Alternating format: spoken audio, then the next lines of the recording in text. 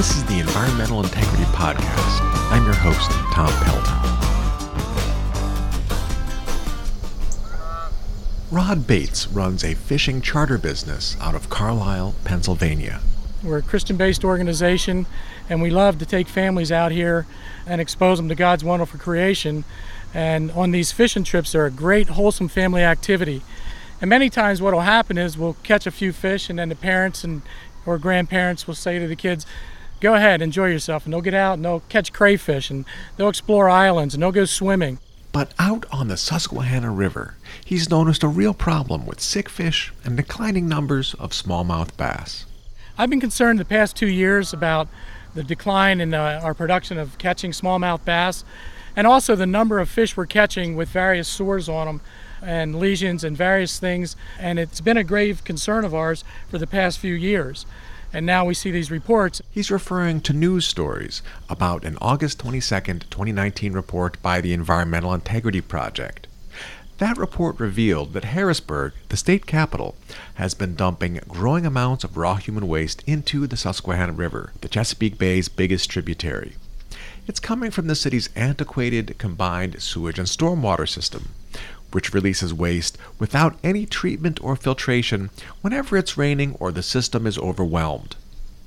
That happened, on average, about once or twice a week last year.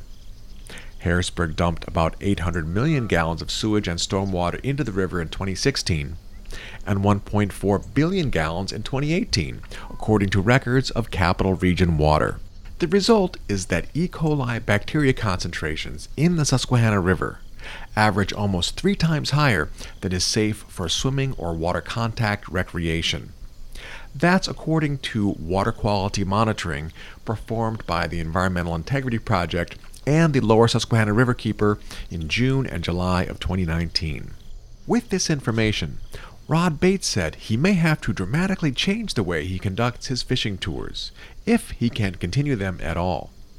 He said he will have to stop children from swimming, playing in, or perhaps even touching the water. To me, this is a health issue. This is something serious that needs to be addressed by our government. Across the Susquehanna River, from where Bates stood on the Harrisburg Riverwalk, a sign warned people visiting City Island Park Beach, closed, no swimming. The cause, high bacteria levels. Immediately upstream from the closed beach are sewage and stormwater outfalls leading directly from the governor's mansion and the state office complex. Their water monitoring this summer found E. coli bacteria concentrations more than 10 times safe levels. Ted Evgenitis is the Lower Susquehanna Riverkeeper. As a child and as a kid, to go out and want to play, to have this majestic river in your backyard and not be able to use it is a damn crime. That shouldn't happen. These kids should be able to go out there and play and not have to worry if they got a scrape on their leg from falling off their skateboard, and they go out in the river and all of a sudden they get sick because that bacteria gets into that scrape, and then here they are in the hospital.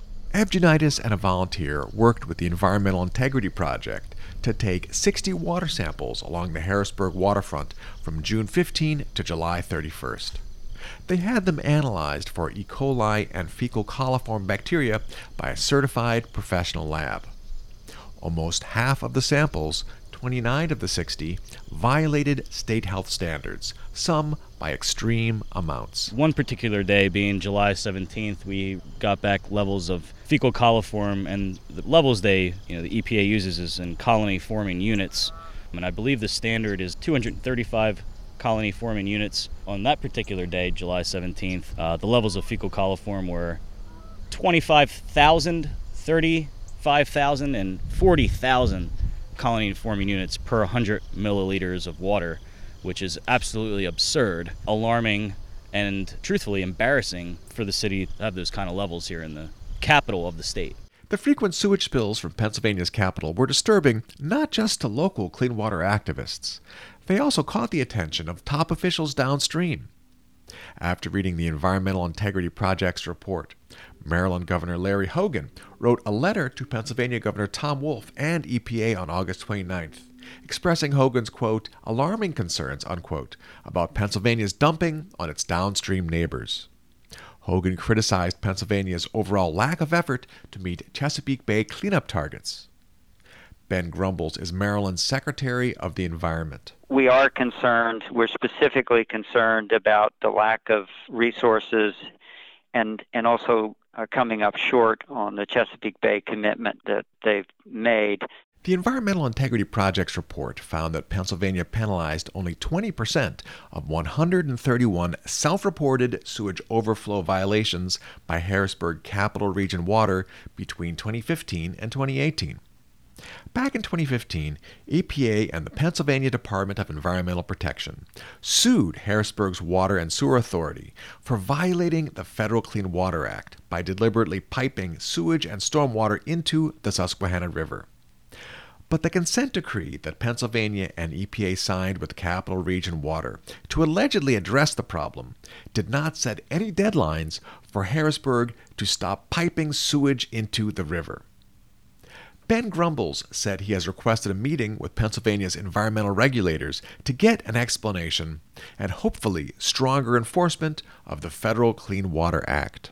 We're hopeful that more support can be provided to reduce violations of the Clean Water Act because we all live downstream and we want to see real progress in meeting our Bay goals. So far, Pennsylvania's response to the complaints of Maryland has been to claim that Pennsylvania, which has a $34 billion annual state budget, simply cannot afford to close the budget gap it would have to pay to fully fund its Chesapeake Bay cleanup responsibilities. That gap would be about $300 million a year, or less than 1% of its annual budget. In response to criticism, Pennsylvania Governor Tom Wolf's spokesman, J.J. Abbott, said, quote, "Unlike Maryland, Pennsylvania does not generate millions of dollars from tourism on the Chesapeake Bay, and it cannot use those resources to improve water quality," unquote. He suggested that Maryland could take some of its Bay tourism dollars and ship them north to help solve the problem. Maryland's governor, however, has ruled out paying for the fixing of sewer systems in Pennsylvania's own state capital. That should be Pennsylvania's own responsibility. Maryland Environmental Secretary Ben Grumbles said the Hogan administration is considering filing a lawsuit against Pennsylvania to try to compel it to stop violating the Federal Clean Water Act and start meeting its Chesapeake Bay cleanup responsibilities. Yes, we are looking at all available tools to make significantly more progress in the state of Pennsylvania when it comes to water quality. Meanwhile, at the local level in Harrisburg, Capital Region Water argues that it also does not have enough money to deal with the sewage overflow problem. It should be noted that sewage plays only a small part in the overall pollution of the Chesapeake Bay, with farm runoff a far larger source of nitrogen and phosphorus pollution. David Stewart is Director of Engineering at Capital Region Water. One of the challenges that we've faced in the city of Harrisburg is we have an extremely financially challenged rate base. So as we went through the program and looked at a 20-year planning horizon, we realized that getting to the level of control that would be ideal is going to be financially prohibitive. So we looked at the best we could do over that 20-year horizon. Over 20 years, Capital Region Water is proposing to spend about $315 million, raised in part by imposing new stormwater management fees on customers to improve the maintenance of the Harrisburg region's badly neglected and more than century-old combined sewage and stormwater system. Among other projects, the Water Authority is planning to improve a pumping station, raise the height of barriers inside outfall pipes to reduce the volume of overflows, and plant trees and rain gardens to absorb more rainwater and keep it out of the sewer and stormwater pipes. Such efforts could reduce the volume of sewage and stormwater overflows by perhaps half, according to Capital Region Water. But that would still leave more than 300 million gallons of waste being piped into the Susquehanna River every year. Other cities in the region with similar old combined sewer and stormwater systems are doing more. Arlington, Virginia, and Washington, D.C., for example, are both planning to reduce their overflows by more than 90% by building underground storage tanks and tunnels to temporarily hold sewage and stormwater during rainstorms. These tunnels allow the wastewater to later be gradually pumped into a sewage treatment plant for purification before being released to nearby waterways. For Harrisburg, building such an underground tank and tunnel system would cost well more than $315 million. according to Capital Region Water. The cost could be $1 billion or more. Ted Evgenitis, the Lower Susquehanna Riverkeeper, said it would be worth it for Pennsylvania to make a substantial long-term investment like this to upgrade the infrastructure in its own state capital.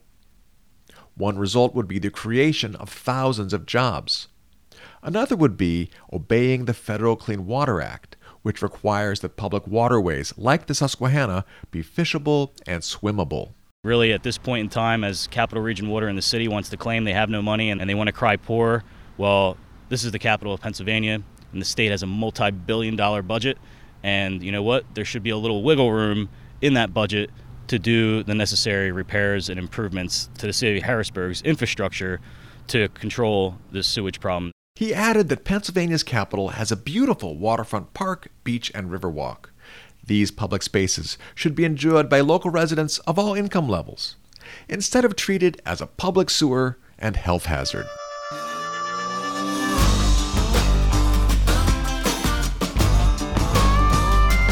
This has been the Environmental Integrity Podcast, and I'm Tom Calvin.